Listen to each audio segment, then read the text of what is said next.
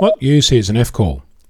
Having been an amateur for a number of years and having participated in many outings, campouts, field days, public events and private portable operations, you'd think that the art of packing is something that I have down to a T. If only it were so. Personal adventures included forgetting the little connection cable that joins the head of my radio with the body, forgetting to pack an N-type to PL259 adapter, forgetting to pack an antenna for DX operation, forgetting a logbook, forgetting the power cable, and I'm sure there are more things that I've forgotten.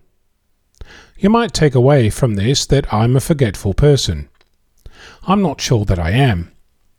I think what happens is that I become complacent. I've been mobile so many times and I've had to pack my gear for each outing that I think I've got it all. This complacency sneaks into other aspects of the hobby also. I participate in a weekly net from my home, also known as my QTH, where I use the same radio, plugged into the same aerial, the same power supply, on the same shelf next to my desk.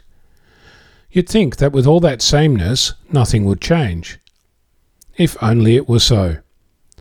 Connectors wander around because they get disconnected after each net, so there is no fixed installation.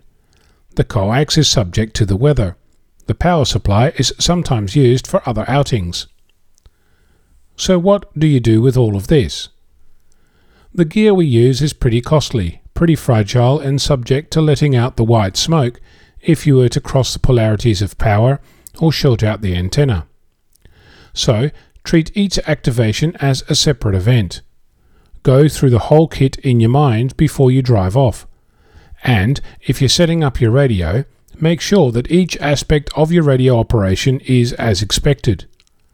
Complacency can be an expensive mistake. I'm Onno, Victor Kilo 6, Foxtrot Lima Alpha Bravo.